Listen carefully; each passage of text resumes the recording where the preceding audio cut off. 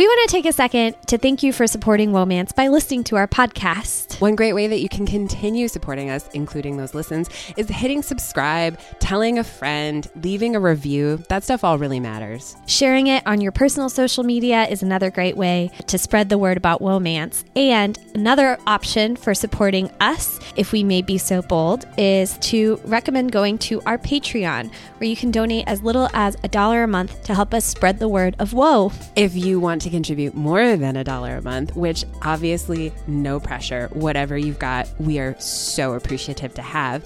But we have awesome gifts for you. If you want a hand-addressed letter from Morgan and Isabeau, maybe with some special whoa stickers, other merch, just visit our Patreon. We are Womance on Patreon, or is it patreon.com/Womance? We would be very proud to call you one of our patrons.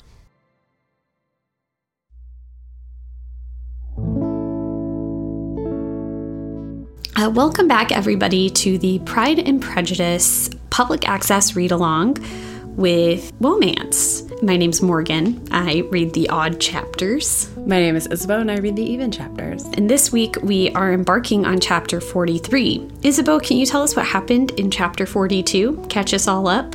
In chapter 42, Elizabeth went on a sweet vacation with her coolest relatives, the Gardners. Wickham is gone, Kitty is gone, Lizzie is gone, Jane's watching the kids, and Mrs. Gardner's like, hey, we're going to go to the Lake District in Derbyshire, and I'd like to check out this house that maybe you're familiar with from my girlhood. It's called Pemberley. It's kind of famous. It has really lovely grounds. What do you think? And then Lizzie's like, oh, I don't know, fancy houses. And then she asks a local serving wench at the tavern whether or not the master's home. And then the lady was like, don't worry, none of these great lords are at home during the summer. And Lizzie's like, yeah, sure, auntie. Let's go see this house, Pemberley, whatever. And to Pemberley, therefore, they were to go. All right. And Pemberley is the house of one Lord Darcy. If you're this far with us, you know what Pemberley is. I think it's worth a quick reminder. I forget the names of the houses. I had no idea what you were talking about that entire time. It's also the name of his penis. That is non-canonical. With that, chapter 43. Elizabeth, as they drove along, watched for the first appearance of Pemberley Woods with some perturbation. And when, at length, they turned in at the lodge, her spirits were in a high flutter. The park was very large and contained a great variety of ground. They entered it in one of its lowest points and drove for some time through a beautiful wood, stretching over a wide extent. Elizabeth's mind was too full for conversation, but she saw and admired every remarkable spot and point of view.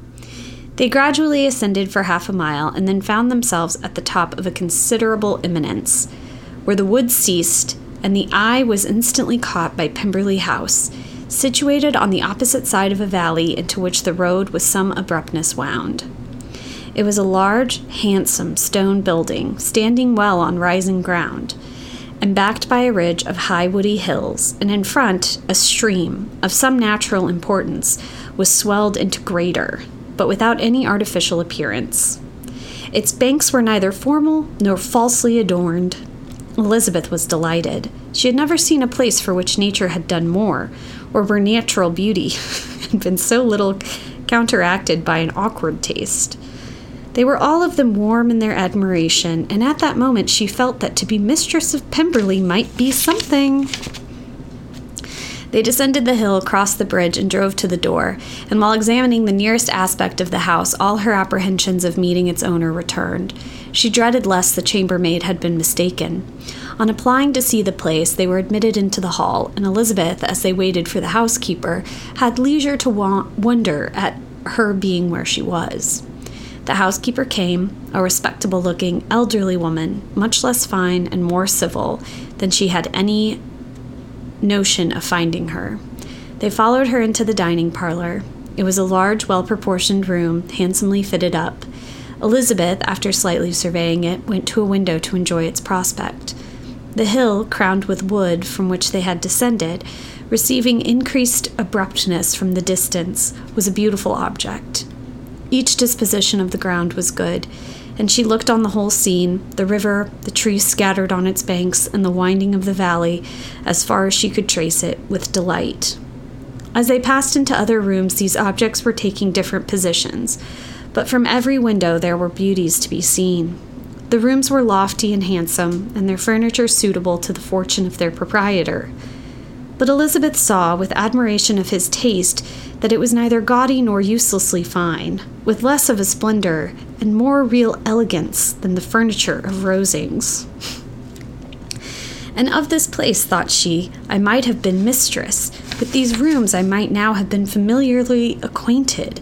Instead of viewing them as a stranger, I might have rejoiced in them as my own, and welcomed to them as visitors my uncle and aunt. But no, recollecting herself, that could never be. My uncle and aunt would have been lost to me. I should not have been allowed to invite them. This was a lucky recollection. It saved her from something like regret.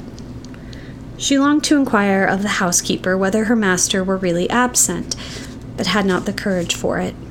At length, however, the question was asked by her uncle, and she turned away with alarm, while Mrs. Reynolds replied that he was, adding, "But we expect him tomorrow with a large party of friends."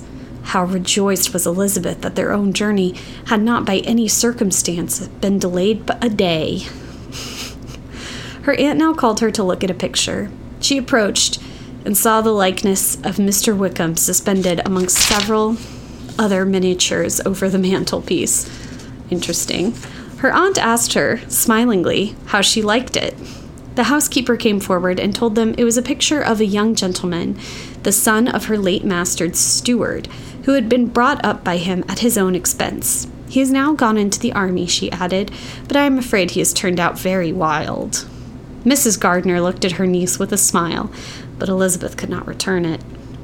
"And that," said Mrs. Reynolds, pointing to another of the miniatures, "is my master, and very like him. It was drawn at the same time as the other, about 8 years ago." "I have heard much of your master's fine person," said Mrs. Gardiner, looking at the picture. "It is a handsome face, but Lizzie, you can tell us whether it is like or not." Mrs. Reynolds' respect for Elizabeth seemed to increase on this intimation of her knowing her master. "Does that young lady know Mr. Darcy?" Elizabeth colored and said, "A little." "And do not you think him a very handsome gentleman, ma'am?" "Yes, very handsome." "I am sure I know none so handsome, but in the gallery upstairs you will see a finer, larger picture of him than this. This room was my late master's favorite room, and these miniatures are just as they used to be then. He was very fond of them." This accounted to Elizabeth for Mr. Wickham's being amongst them, and to Morgan and Isabeau as well. Generally the audience. Thanks, Mrs. Reynolds. Mrs. Reynolds then directed their attention to one of Miss Darcy, drawn when she was only 8 years old. "And is Miss Darcy as handsome as her brother?" said Mr. Gardiner. Pervert. "Oh, yes, the handsomest young lady that ever was seen, and so accomplished. She plays and sings all day long. In the next room is a new instrument just come down for her, a present from my master. She comes here tomorrow with him." Mr. Gardiner, whose manners were easy and pleasant, encouraged her communicativeness by his questions and remarks. Mrs. Reynolds, either from pride or attachment, had evidently great pleasure in talking of her master and his sister. "Is your master much at Pemberley in the course of the year?" "Not so much as I could wish, sir, but I dare say he may spend half his time here, and Miss Darcy is always down for the summer months." "Except," thought Elizabeth, "when she goes to Ramsgate." "If your master would marry, you might see more of him." "Yes, sir, but I do not know when that will be. I do not know who is good enough for him." Mr. and Mrs. Gardiner smiled. Elizabeth could not help saying, "It is very much to his credit, I am sure, that you should think so." "I say no more than the truth, and what everybody will say that knows him," replied the other. Elizabeth thought this was going pretty far, and she listened with increasing astonishment as the housekeeper added, "I have never had a cross word from him in my life, and I have known him ever since he was 4 years old." This was praise of all others most extraordinary, most opposite to her ideas. That he was not a good-tempered man had been her firmest opinion. Her keenest attention was awakened. She longed to hear more, and was grateful to her uncle for saying, "There are very few people of whom so much can be said. You are lucky in having such a master." "Yes, sir, I know I am. If I was to go through the world, I could not meet with a better. But I have always observed that they who are good-natured when children are good-natured when they grow up, and he was always the sweetest-tempered, most generous-hearted boy in the world." Elizabeth almost stared at her. "Can this be Mr. Darcy?" thought she. "His father was an excellent man," said Mrs. Gardiner. "Yes, ma'am, that he was indeed, and his son will be just like him, just as affable to the poor." Elizabeth listened, wondered, doubted, and was impatient for more. Mrs. Reynolds could interest her on no other point. She related the subject of the pictures, the dimensions of the rooms, and the price of the furniture in vain. Mr. Gardiner, highly amused by the kind of family prejudice to which he attributed her excessive commendation of her master, soon led again to the subject, and she dwelt with energy on his many merits, and they proceeded together up the great staircase. "He is the best landlord and the best master," said she, "that ever lived. Not like the wild young men nowadays who think of nothing but themselves. There is not one of his tenants or servants but that will give him a good name. Some people call him proud, but I am sure I never saw anything of it. To my fancy, it is only because he does not rattle away like other young men." "In what an amiable light does this place him?" thought Elizabeth. "This fine account of him," whispered her aunt as they walked, "is not quite consistent with his behavior to our poor friend. Perhaps we might be deceived. That is not very likely. Our authority was too good." On reaching the spacious lobby above, they were shown into a very pretty sitting room, lately fitted with greater elegance and lightness than the apartments below, and they were informed that it was but just done to give pleasure to Miss Darcy, who had taken a liking to the room when last at Pemberley. "He is certainly a good brother," said Elizabeth as she walked towards one of the windows. Mrs. Reynolds anticipated Miss Darcy's delight when she could enter the room. "And this is always the way with him," she added. "Whatever can give his sister any pleasure is sure to be done in a moment. There is nothing he would not do for her." I'm getting a little exhausted with Mrs. Reynolds, to be honest. Honestly, this is a lot. It's like, I mean, she's verging into like class traitor. Or if I were writing a fic, I'd be like, so she and the late Mr. Darcy shacked up, and she's actually Darcy's mother. Just like young Frankenstein. Mm-hmm. Precisely. I'm worried that she's going to start like writhing on the ground in ecstasy any second now. I mean, it is. He's ridiculous. Brother. He's the best landlord, the best man. Everybody thinks so. Everybody thinks so. Ask anyone. The picture gallery and 2 or 3 of the principal bedrooms were all that remained to be shown. In the former were many good paintings, but Elizabeth knew nothing of the art, and from such as had already been visible below, she had willingly turned to look at some drawings of Miss Darcy's, in crayons, whose subjects were usually more interesting and also more intelligible. In the gallery there were many family portraits, but they could have little to fix the attention of a stranger. Elizabeth walked on in quest of the only face whose features would be known to her. At last it arrested her. She beheld a striking resemblance of Mr. Darcy, with such a smile over the face as she remembered to have sometimes seen when he looked at her. She stood several minutes before the picture in earnest contemplation, and returned to it again before they quitted the gallery. Mrs. Reynolds informed them that it had been taken in his father's lifetime. There was certainly at this moment in Elizabeth's mind a more gentle sensation towards the original than she had ever felt in the height of their acquaintance. The commendation bestowed on him by Mrs. Reynolds was of no trifling nature. What praise is more valuable than the praise of an intelligent servant? I mean, I think I understand the sentiment behind that sentence, but like... Oh, Isabeau. As a brother, a landlord, a master, she considered how many people's happiness were in his guardianship, how much pleasure or pain it was in his power to bestow. This is reminding me of an intimate variation taken in hand. How much of good or evil must be done by him? Every idea that had been brought forward by the housekeeper was favorable to his character, and as she stood before the canvas on which he was represented, and fixed his eyes upon herself, she thought of his regard with a deeper sentiment of gratitude than it had ever raised before. She remembered its warmth, and softened its impropriety of expression. When all of the house that was open to general inspection had been seen, they returned downstairs, and taking leave of the housekeeper, were consigned over to the gardener, who met them at a hall door. As they walked across the lawn towards the river, Elizabeth turned back to look again. Her uncle and aunt stopped also, and while the former was conjecturing as to the date of the building, the owner of it himself suddenly came forward from the road, which led behind it to the stables.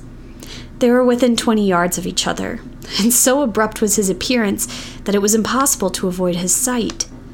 Their eyes instantly met, and the cheeks of each were overspread with deepest blush.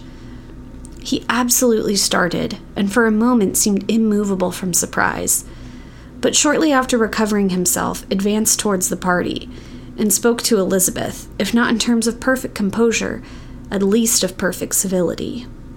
She had instinctively turned away, but stopping on his approach, received his compliments with an embarrassment impossible to be overcome.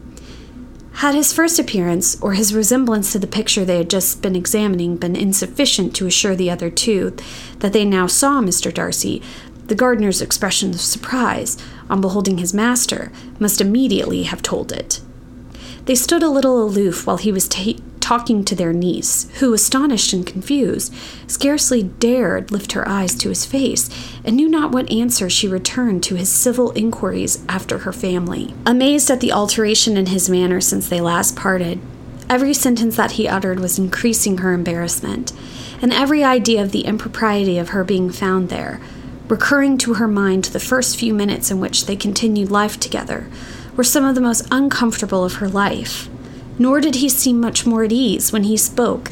His accent had none of its usual sedateness, and he repeated his inquiries as to the time of her having left Longbourn, and of her stay in Derbyshire, so often and in so hurried a way as plainly spoke the distraction of his thoughts. At length, every idea seemed to fail him, and after standing a few moments without saying a word, he suddenly recollected himself and took leave.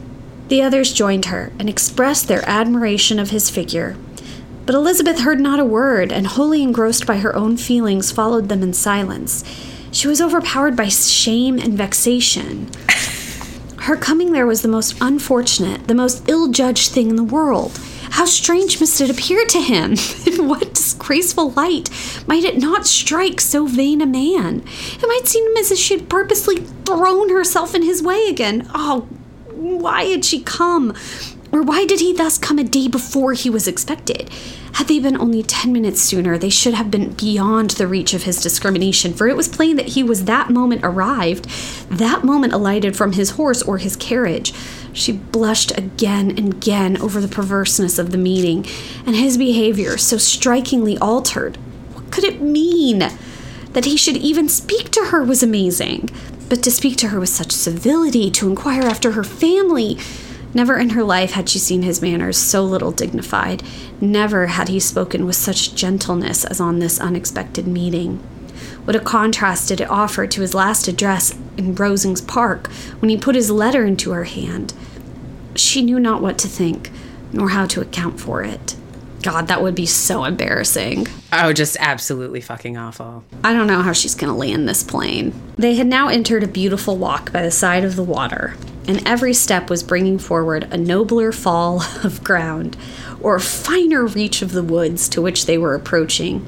But it was some time before Elizabeth was sensible of any of it, and though she answered mechanically to the repeated appeals of her uncle and aunt, and seemed to direct her eyes to such objects as they pointed out, she distinguished no part of the scene. Her thoughts were all fixed on that one spot of Pemberley House, whichever it might be, where Mr. Darcy then was.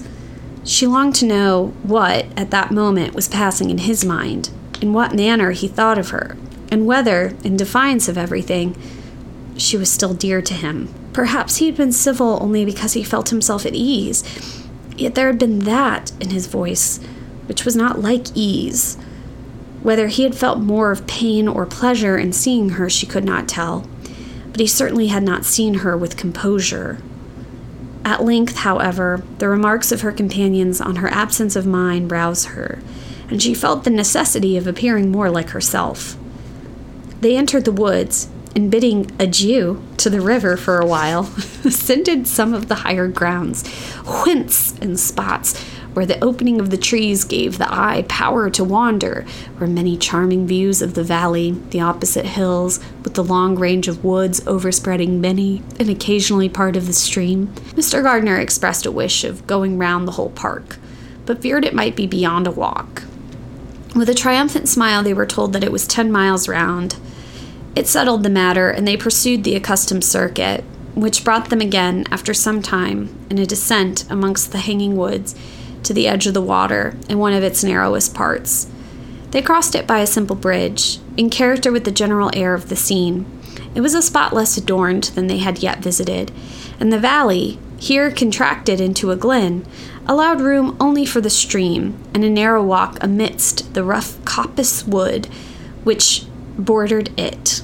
Elizabeth longed to explore its windings, but when they had crossed the bridge and perceived their distance from the house, Mrs. Gardner, who was not a great walker, could go no farther, and thought only of returning to the carriage as quickly as possible. Her niece was, therefore, obliged to submit, and they took their way towards the house on the opposite side of the river in the nearest direction. But their progress was slow, for Mr. Gardner, though seldom able to indulge the taste, was very fond of fishing, and was so much engaged in watching the occasional appearance of some trout in the water, and talking to the man about them, that he advanced but little.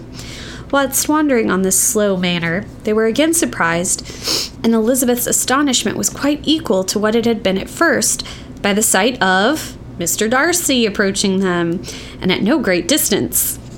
The walk being here, less sheltered than on the other side, allowed them to see him before they met. Elizabeth, however astonished, was at least more prepared for an interview than before, and resolved to appear and to speak with calmness. Good plan. If he really intended to meet them. Do you know what I'm going to do? I'm going to be calm. Resolved. It's good to have a strategy. For a few moments, indeed, she felt that he would probably strike into some other path.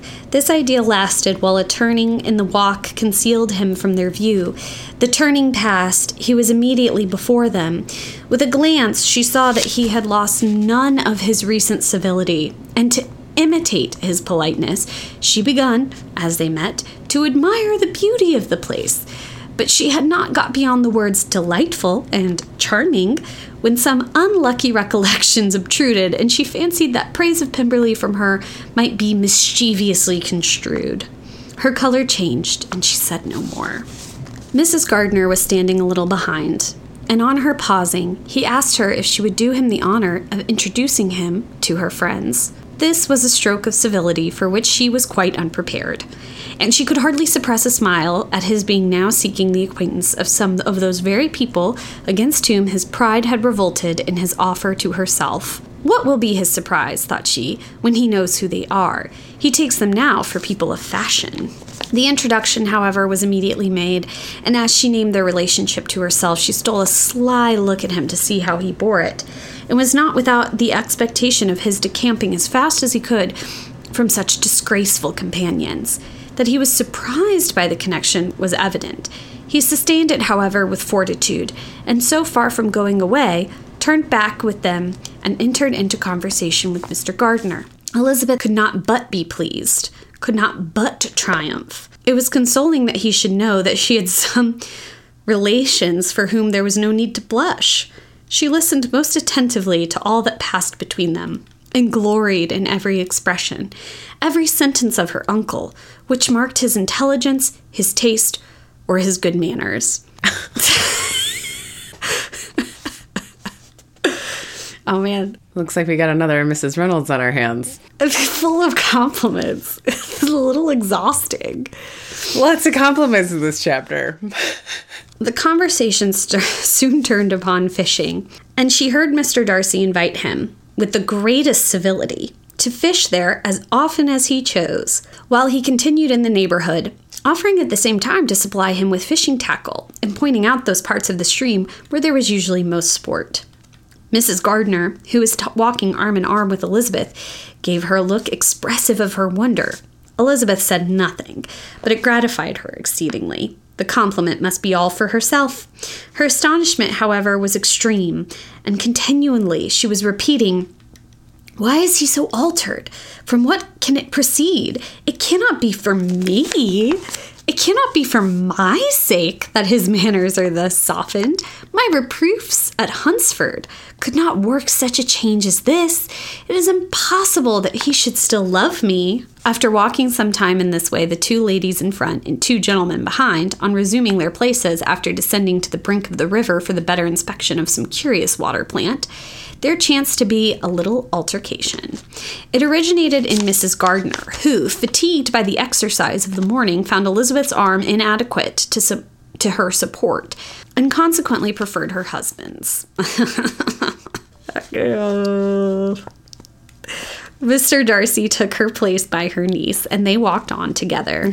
Oh, Mrs. Gardner, you old so-and-so. After a short silence, the lady first spoke. She wished him to know that she had been assured of his absence before she came to the place, and accordingly began by observing that his arrival had been very unexpected.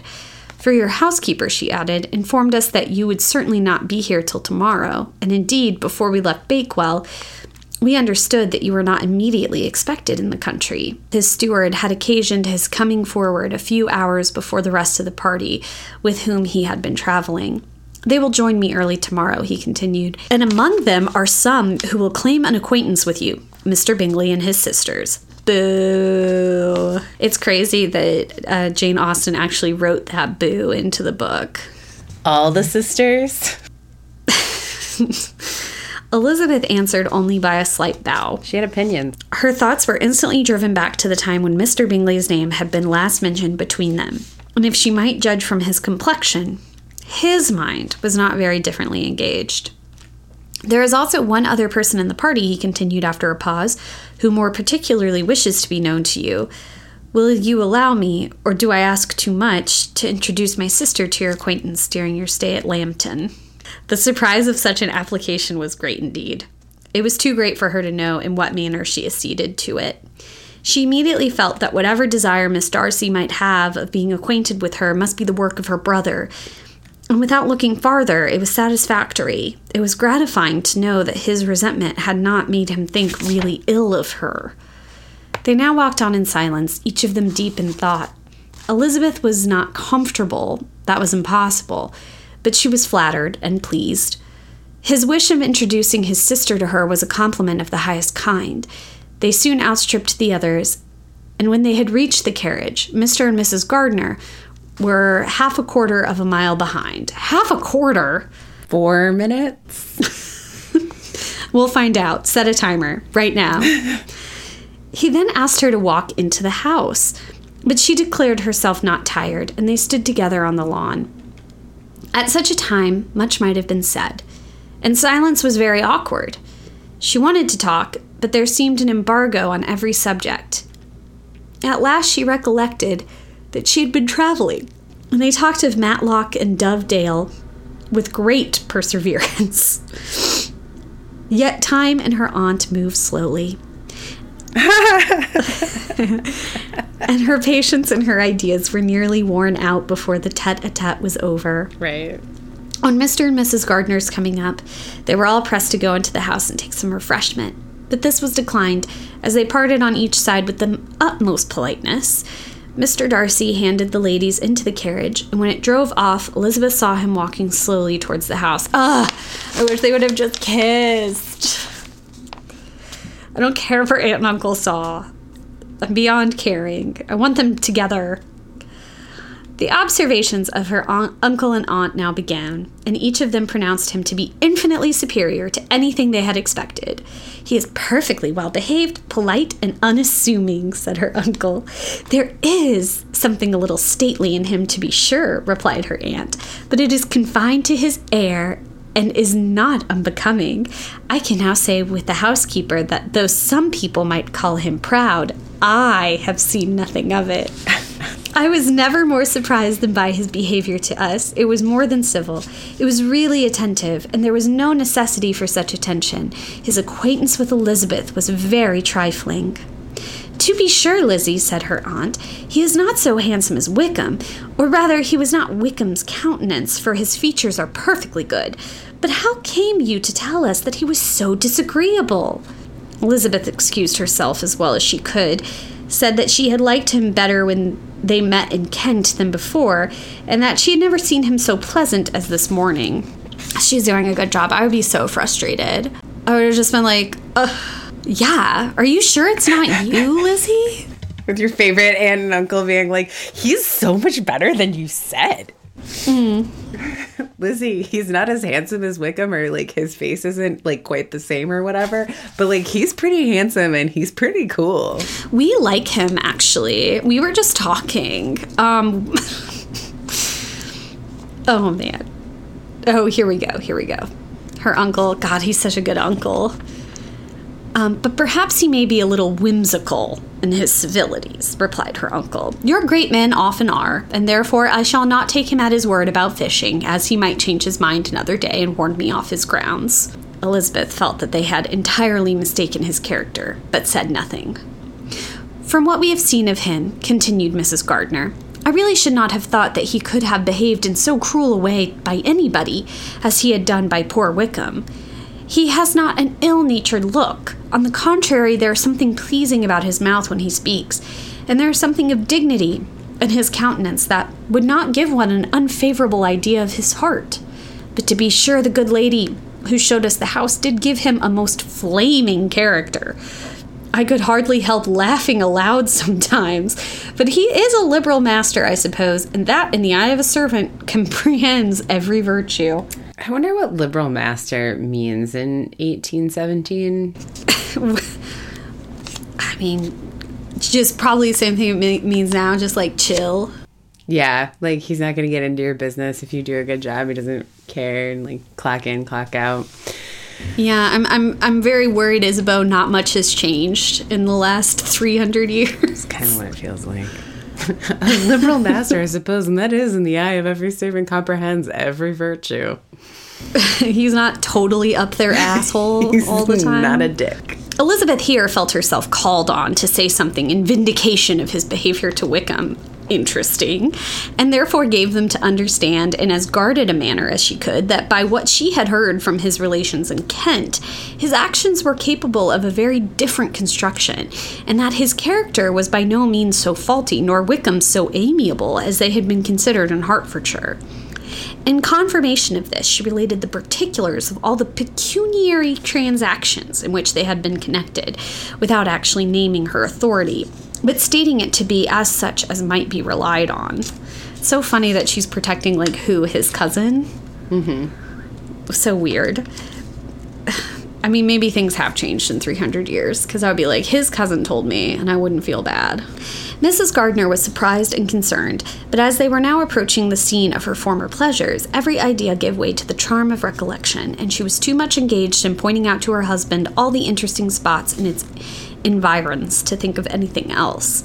Fatigued as she had been by the morning's walk, they had no sooner dined than she set off again in quest of her former acquaintance, and the evening was spent in the satisfactions of an intercourse renewed after many years' discontinuance. The occurrences of the day were too full of interest to leave Elizabeth much attention for any of these new friends, and she could do nothing but think, and think with wonder, of Mr. Darcy's civility, and above all, of his wishing her to be acquainted with his sister. We got to see Pemberley. Very tasteful gardens, just piss elegant, as my family would say. Beautiful parks, full trout streams. Yeah. Yeah, it sounds fucking liberal master. Sounds fucking great. Sounds like every dream I ever have about Pemberley. It is a novel about houses so much. It is a novel about houses, yeah.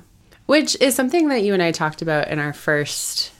It might have been our very first themed when we did January, and we did all of the Pride and Prejudice true variations, and we talked about how the house was so important in that modern take that took place in Brooklyn.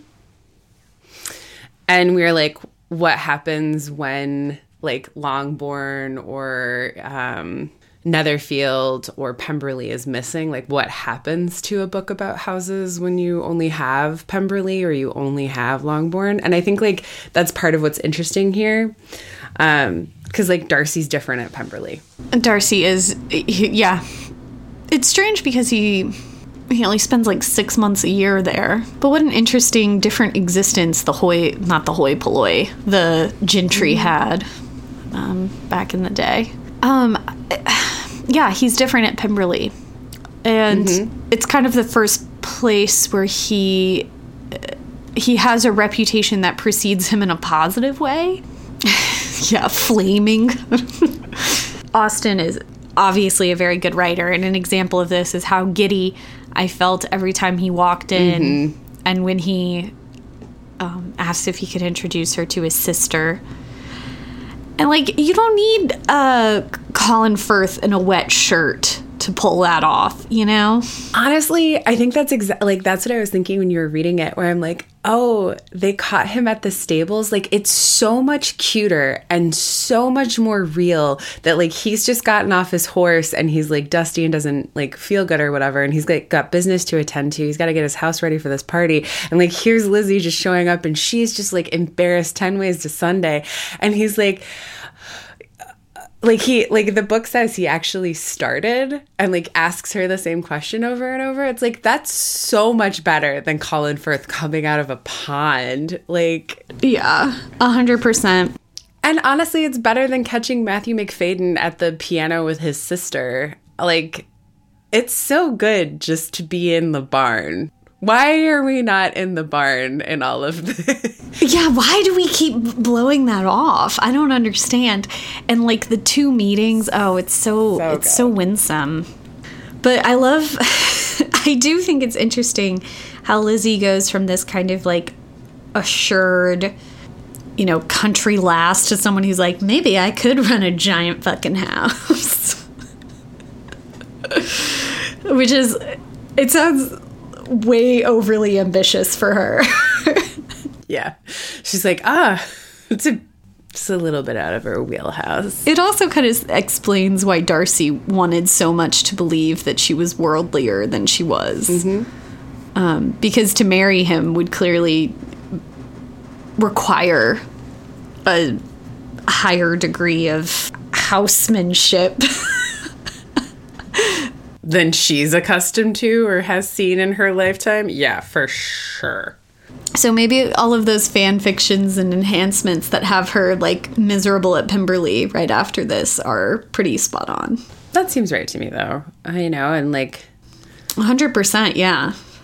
There wouldn't be, like, a ton of people to hang out with other than Darcy. Like... And as much as she likes walking, you can't, like, walk all the time. Because she would have duties. Yeah. Gosh, I really hope they don't end up together. I mean, really, for Lizzie's sake, yeah. For Lizzie's sake, yeah. I really hope they could, like, find another path forward. A nice librarian type. I hope she meets someone else at the last minute. Yeah, or just, like, her dad. She seems to really like that guy. I guess she's less and less so. I also feel like Jane Austen has addressed every grievance we've come up against. I feel outwitted at every turn in this book. It is weird. I mean, and maybe that has something to say about... To be humbled. The staying power of this. Because, like, the other thing that's so crazy is, like, this book is written in 1817. And the fizzy feeling I got when you're reading about how embarrassed Lizzie feels about, like, why did we go to the house? If we'd left 10 minutes sooner, he wouldn't have even been here. What is he doing here? Everyone told us he wouldn't be here. Gosh. Yeah. Like, I can't believe it. This is so untoward. He obviously thinks I'm a Looney Tune. So good and so recognizable and so timeless and just amazing. It's amazing. Yeah. And there's something about, like, all of Austen's heroines and, like, their need to be cool. Mm-hmm. And it manifests in different ways, but it's all, like, this striving to, like, be a kind of person who is worthy of love. And then, except I think Anne in Persuasion is maybe a little bit different. She seems to know who she is and not really worry so much about it. But I think, like, she's also the only one who's had a big heartbreak. Mm-hmm. Who's been through it, yeah. I mean, honestly, in that way, that makes that makes Darcy and Anne from Persuasion more alike than not. He's had a hardship, but you wouldn't call it a heartbreak when she refuses him at Hunsford?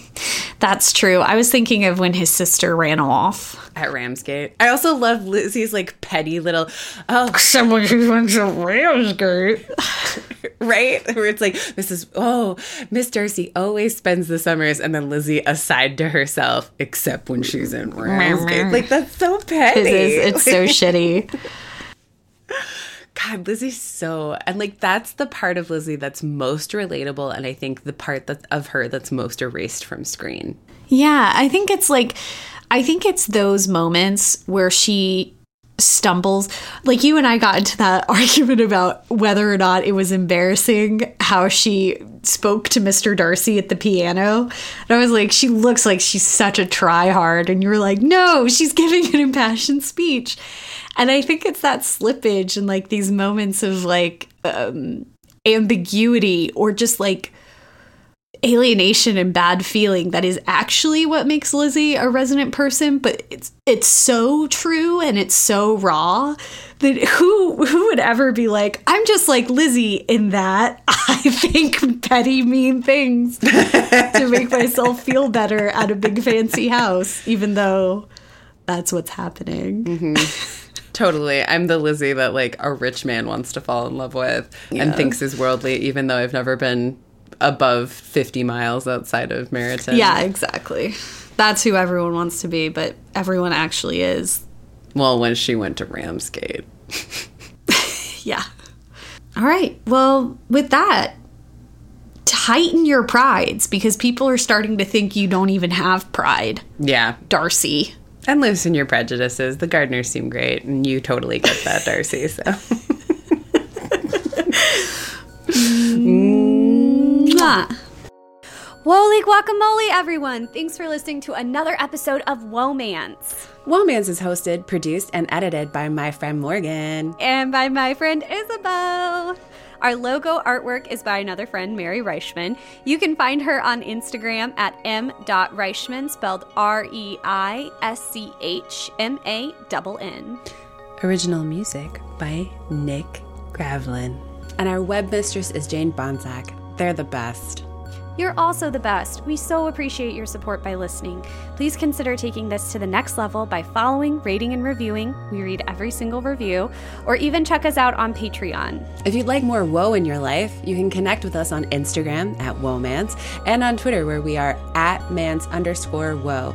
Or you can find more episodes and content at womancepodcast.com. If you have an idea or just want to reach out, please email womancemail@gmail.com. We'd love to hear from you. Womance is a part of the Frolic Podcast Network. Find more podcasts to add to your romance collection at frolic.media/podcasts. Until next time.